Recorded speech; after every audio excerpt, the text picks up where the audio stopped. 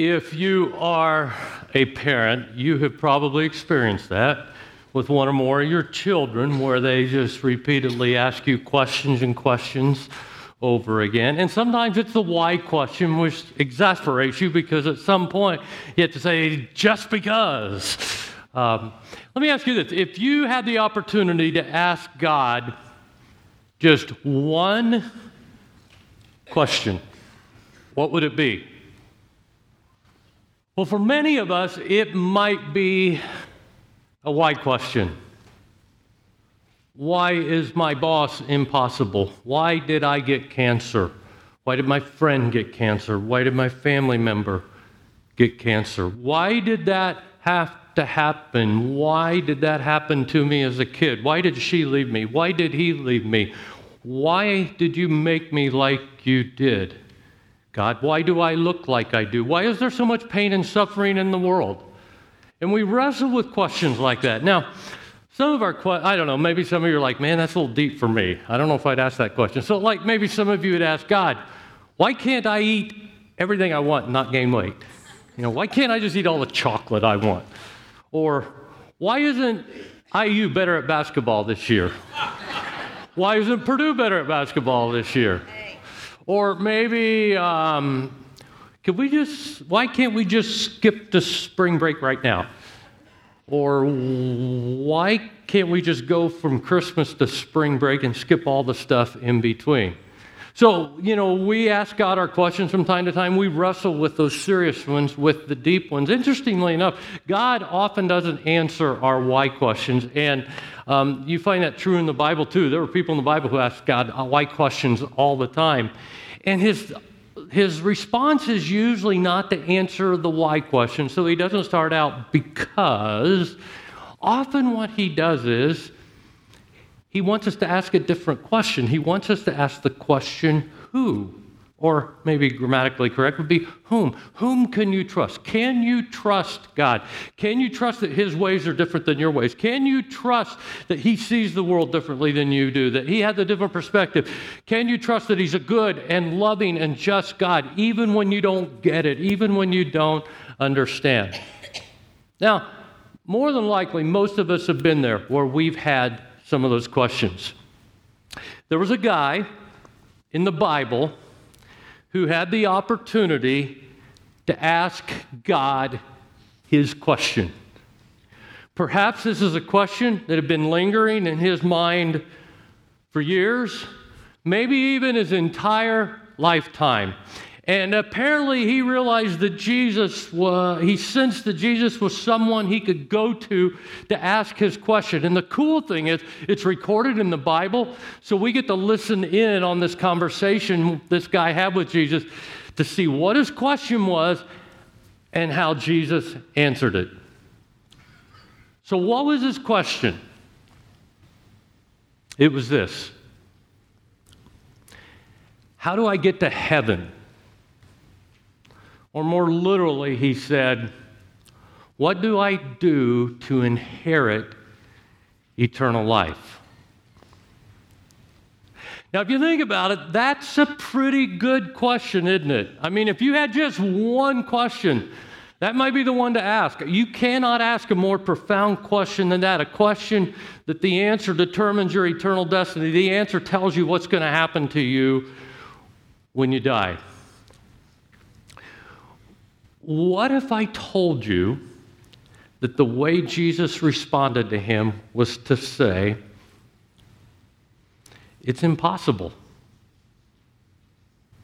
Now, before you react too strongly to that, which, by the way, the disciples, when they heard Jesus respond that way, reacted very strongly to that. Just know that we're going to come back to that, and we'll talk about why Jesus responded to the guy that way as we go along this morning. This story that we're going to look at this morning is actually recorded in 3 of the 4 Gospels. We call them Gospels. They're those first 4 books of the New Testament.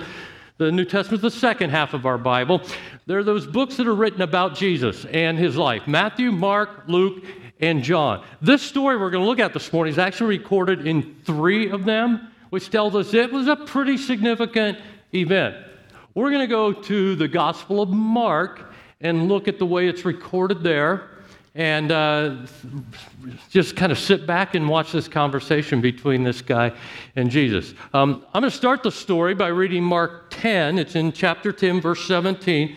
Here's what it says. As Jesus was starting out on his way to Jerusalem, a man came running to him, knelt down, and asked, "Good teacher, what must I do to inherit eternal life?" There's the question. What must I do to inherit eternal life? It's interesting that he recognized, apparently, who Jesus was, or he sensed something there. Did you notice he knelt down when he came to Jesus, which is a show of respect, clearly. And in addition to that, it says he came running to Jesus, which tells us, I think this guy was desperate. I think this guy was desperate to get an answer to his question. And just a quick spoiler alert, the question he asked, what do I do to inherit eternal life, is actually the wrong question to ask Jesus. Or maybe we should say it's worded the wrong way. You know, it's interesting just how many people think you have to do something to go to heaven or to inherit eternal life. I'm not sure exactly where all that comes from because the Bible is really clear that that's not it. For example, here's what Titus 3:5 says in the Bible. It says, He saved us not because of the righteous things we have done, but because of His mercy. That's pretty clear, isn't it? So I've often wondered where this idea that you have to do something to get to heaven came from. It's not in the Bible, that's for sure. Perhaps it's because we are by nature so performance-oriented. Hey, there's no such thing as a free lunch. You've probably heard that adage. Or, if it's free, it's too good to be true. Maybe it's pride. We don't want to admit that we can't earn our way to heaven. So Jesus is going to set out with this man to show him that it's impossible to do anything to get to heaven. By the way, this may appear to be really bad news. We're going to find out it's really good news. So check out what Jesus says next to the man. This is Mark 10, verse 18. Why do you call me good? Jesus asked. Only God is truly good. But to answer your question, you know the commandments. You must not murder. You must not commit adultery. You must not steal. You must not testify falsely. You must not cheat anyone. Honor your father and mother. Now, at first glance, it seems like Jesus is telling this man that he does have to do something. He has to keep the commandments, right? He has to do good. But actually, Jesus is being kind of sneaky. In a Jesus kind of way, though. In other words, he's being sneaky good. Jewish people like to argue.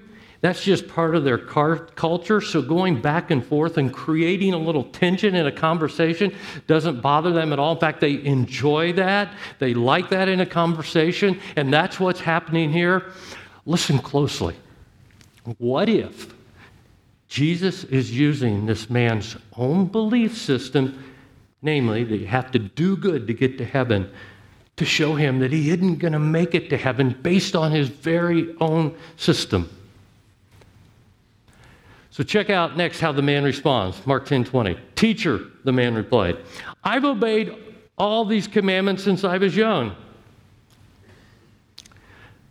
Do you believe this man has obeyed all the commandments since he was young? Well, have you? Jesus gives a list of some of the 10 commandments, and I think Jesus was giving him just a sample, just to make a point. But here's what he's implying when Jesus says to the guy, the list of commandments for the guy. He says, have you always kept all of the commandments? Now, I think the guy was sincere in his belief that he kept them all. But he was sincerely wrong. Have you ever been sincere but wrong? I'll never forget the time I walked into a hospital room, and there beside the bed stood two women who strongly resembled each other. And have you ever had one of those moments where as the words were coming out of your mouth, you knew you wished you could take them back? Well, this was my moment.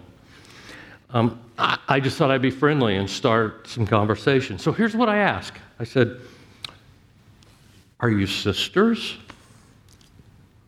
One of them loved the response. The other one, not so much. The mom thought it was great. The daughter didn't appreciate it. I learned something that day. Don't ask questions like that. I mean, instead, phrase it like, "Are you two somehow related or connected?" Now, I was sincere in starting that conversation, trying to make conversation, but I was sincerely wrong in my approach. Sincere but wrong is still wrong. But so even though this guy talking to Jesus was sincere, let's face it, he had a fairly inflated view of just how good he was, didn't he? Let me explain. He said he kept all the commandments. Jesus said if you get angry with someone, it's the same as murdering them in your heart. You ever gotten angry with somebody? Have you ever stolen? Now your first thought may be, well, no way. But have you ever stolen more than the allotted time you get at work? Have you ever taken something from work that wasn't yours, like even a pen or a stamp? Have you ever walked off from a hotel room with something that wasn't yours? Have you ever stolen someone's reputation by saying something bad about them behind their back?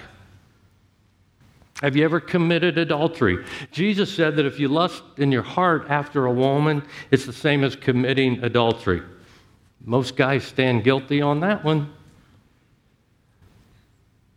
Have you always honored your father and mother? Have you always been respectful? Never disobeyed them, never smarted off, never had a defiant attitude towards mom and dad? Never? At this point, I'm thinking, stop, I got it, I am guilty. Most of us can't even keep one of the 10 commandments for a lifetime, let alone all of them. But this guy apparently and sincerely thought he lived a pretty good life. You see, most people who are depending on their works to get them to heaven have a skewed view of what it takes or an inflated view of their own righteousness. You ever notice we tend to compare down instead of up when comparing ourselves to someone else? Well, I may not be perfect, but I'm not like him. I'm not like her. So Jesus, in a very loving way, goes for the jugular. He goes right to the heart of the matter. Let's keep reading. Verse 21. Looking at the man, Jesus felt genuine love for him. There is still one thing you haven't done, he told him. Go, sell all your possessions and give the money to the poor, and you will have treasure in heaven. Then come, follow me. I love the fact that we read that Jesus showed genuine love for the guy. I think Jesus appreciated his sincerity. This guy was a spiritual seeker, and he had the opportunity to ask his one question, and I really think Jesus respected the guy for choosing this question.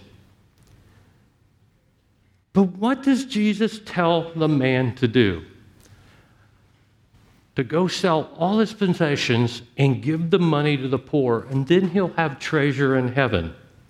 And man, this gets all sorts of questions bouncing around in our head, doesn't it? I mean, it sounds like, does it not, that Jesus is saying that you do have to do something to get to heaven? It sure seems that way. And if you have to sell all your possessions, your home, your car, your phone, empty your bank accounts, your retirement savings, is that what you have to do to guarantee a spot in heaven? And isn't that asking a lot? But again, as I said earlier, Jesus is being kind of sneaky here, in a good Jesus sneaky sort of way.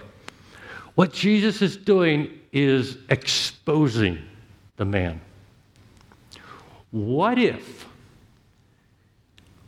Jesus is doing this? What Jesus is doing is taking the guy's own belief system, namely you have to do good to get to heaven, to show him that he isn't going to make it on his own belief system. It sounds like Jesus is saying, you have to do something to get to heaven. Just do this one more thing and you'll have eternal life. Jesus is actually saying the opposite. Because we know that's not what Jesus taught, clearly. For example, these are Jesus' words in John 5:24. He said, I tell you the truth, those who listen to my message and believe in God who sent me have eternal life. And they will never be condemned for their sins.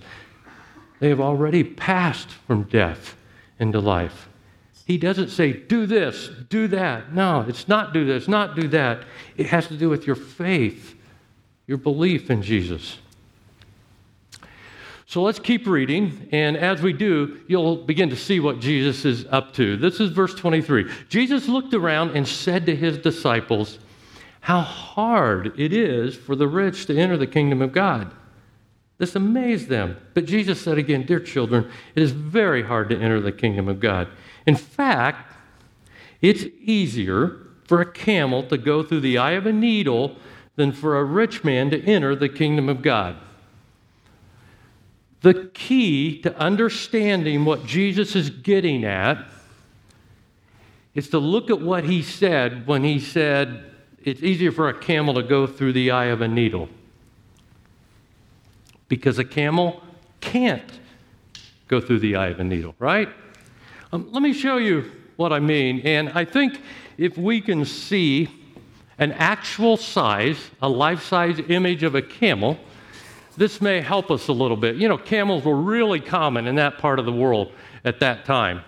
You saw them everywhere. Jesus was near Jerusalem here, and Jerusalem was real near the desert. So it would have been a very common thing for people to see camels. Now, what you see up here is about the actual size of a camel that I'm standing next to. So as you can see, they are a rather large animal.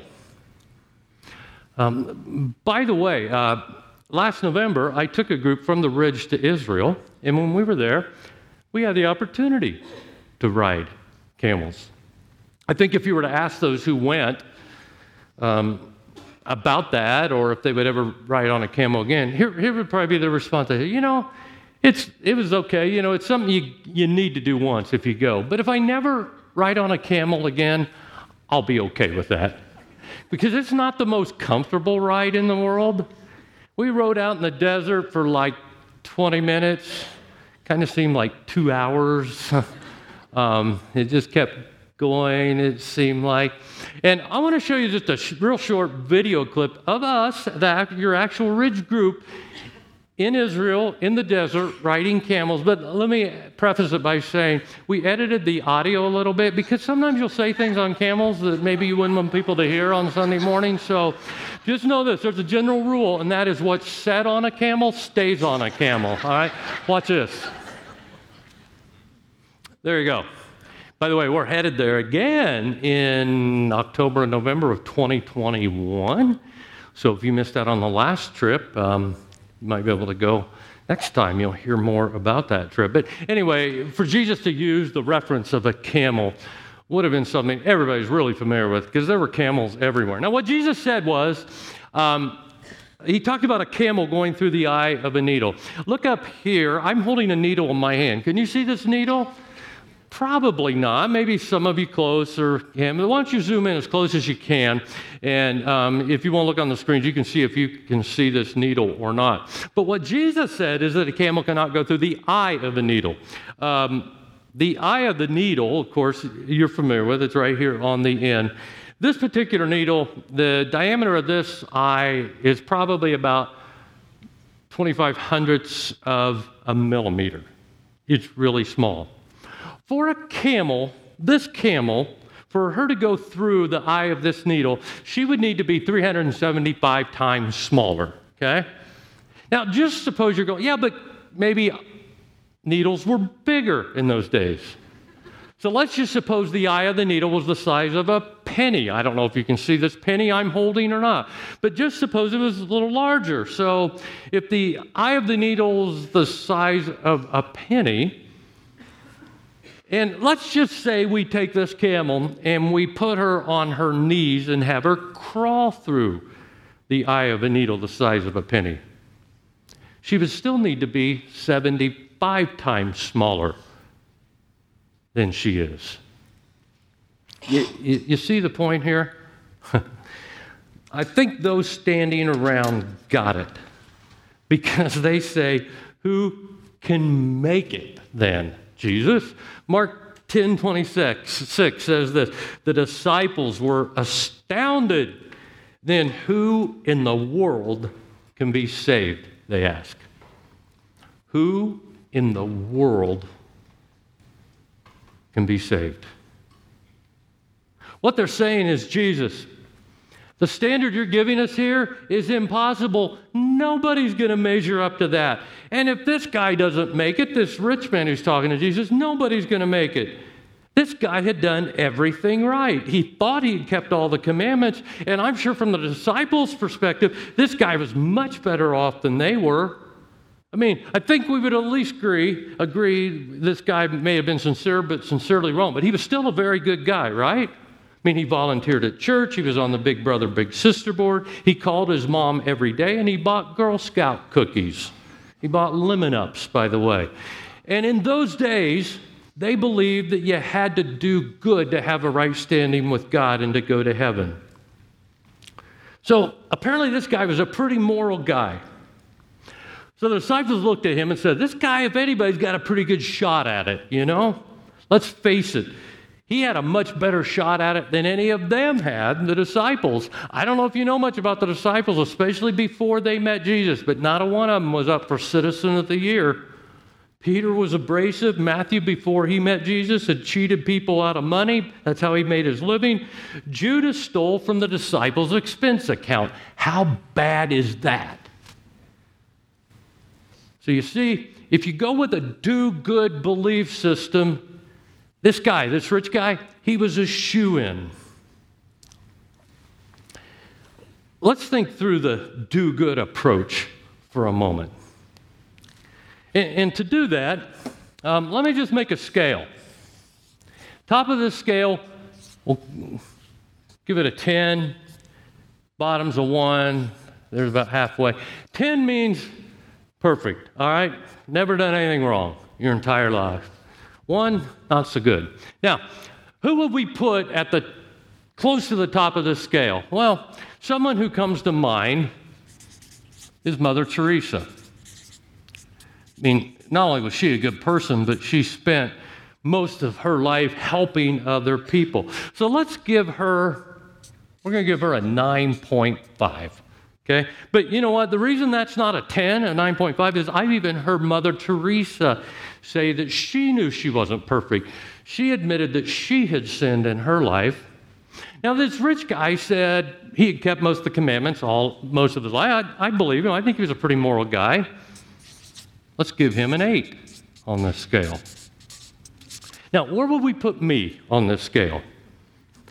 Before we answer that question, let me give you some perspective here. If you're going to put me up here, let's take my sister. She's going to have to be higher than me, I can tell you that. I grew up with her, and I was the younger brother, and it was tough growing up with her. She was like the sweetest, nicest, kindest person in the world, and I was not. So she's going to have to get ranked a little. Let's just put it this way. She never shot the paper boy with a BB gun, all right? So I'm going to put my sister right here. And I'm guessing if you were to rank me, you would probably rank me higher than I would rank me. You go, well, dude, you're a pastor. Of course you're going to get ranked pretty. You don't know me that well if you think that way, all right? You see me on Sunday morning. If you only knew. So I'm going to, put myself right here. I'm going to give myself a 4. Now, where would all of you be? Well, just for the sake of grouping it together, we're going to say that all of you if you average them together, you guys are a 5, all right? You come in at a 5. And down at the bottom, a 1, we're going to put the worst of the worst. Well, probably we'd say murderers. People who complain about sermons that are long, just the very worst of the worst. New England Patriot fans, all right? Yeah, that worked last week, so I thought I'd come back to it. And I better give myself a 3 because it looks like I misspelled murderers there. We'll throw an R in there. Can't spell. Well, I just lost a point for that. Okay, so here's my question. You see how this system works. How do you know? If you're on a do-good system, and that's how it's evaluated, it's a guessing game. You just don't know. When have I done enough? And what happens if I do something that disqualifies myself? And what if the cutoff line, you guys are a 5, what if the cutoff line ends up being a 5.5 and you guys don't make the cut? But Jesus' whole point is to show this guy and to show us that if you're relying on the do-good system to get to heaven, you are in trouble. Everybody's in trouble. Why? Because Jesus lets us know what the standard is. And what is the standard in a do-good belief system? At the 10, perfection. You got to be perfect. Impossible, right? And that's Jesus' point. That's why Jesus told this guy to go sell everything he has and give it to the poor. It wasn't because this guy could earn his way to heaven by doing that. Jesus just wanted to show this guy that he wasn't as good as he thought he was. This guy thought he'd met the requirements for going to heaven, but Jesus knew what was in his heart. He knew his possessions were really his God. So even though thought he could check all these commandments off the list and say, I've kept the commandment, actually he was guilty of not having kept the very first commandment, which says, don't have any other gods before you, because money was his God. That's what was important to him. Now, at that point, those who were standing around and listening to this conversation, that's why they said, who in the world can be saved? Check it out. This is verse 27. Well, I'll start with verse 26 and read verse 27 in Mark 10. The disciples were astounded. Then who in the world can be saved, they asked. Jesus looked at them intently and said, humanly speaking, it is impossible, but not with God. Everything is possible with God. The disciples are astounded. Jesus just set the standard so high, nobody could make it. Impossible. But then Jesus adds, you know what? What's impossible with you is possible with God. Now we're on to something. Jesus is saying that we're going to have to rely on God. That's why Jesus sets out to show this man that he can't make it on his own and to tell us that we can't make it on our own. It's impossible to make it on our own. That's exactly why Jesus came into our world, to die on the cross to pay for our sins. He took our sins on himself. He was our substitute. The Bible talks about the payment for sin being death. Death means separation. Separation from God in this life and separation from God eternally in the next life. Romans 6:23 says, for the wages of sin is death, but the free gift of God is eternal life. Free gift through Christ Jesus our Lord. However, the Bible also says that Jesus died in our place for our sins so that we would not have to experience death. Romans 5:8 says, God showed his great love for us by sending Christ to die for us while we were still sinners. Our response is to accept what Jesus has done for us by faith. Our only way to heaven is to rely on Jesus and what he's done for us. That takes trust, repentance, humility, surrendering your life to God. And so that's why a verse like Ephesians 2:8 and 9 in the Bible says, God saved you by his grace when you believed. You can't take credit for this. It's a gift from God. Salvation isn't a reward for the good things we have done, so none of us can boast about it. That's actually really, really good news, isn't it? I can get off the treadmill of trying to do good, to meet some unattainable standard, and instead rely on what Jesus has done for me. That is so freeing. In other words, it's not what we do, it's what Jesus has already done for us. It's impossible to do enough to make it to heaven our own. Have you ever tried swimming to Europe? You wouldn't make it, would you? I mean, people even try to swim the English Channel. A lot of them don't even make that. No matter how hard you try, you're not going to make it if you try to swim. But you can get on a plane and trust the pilot to get you there.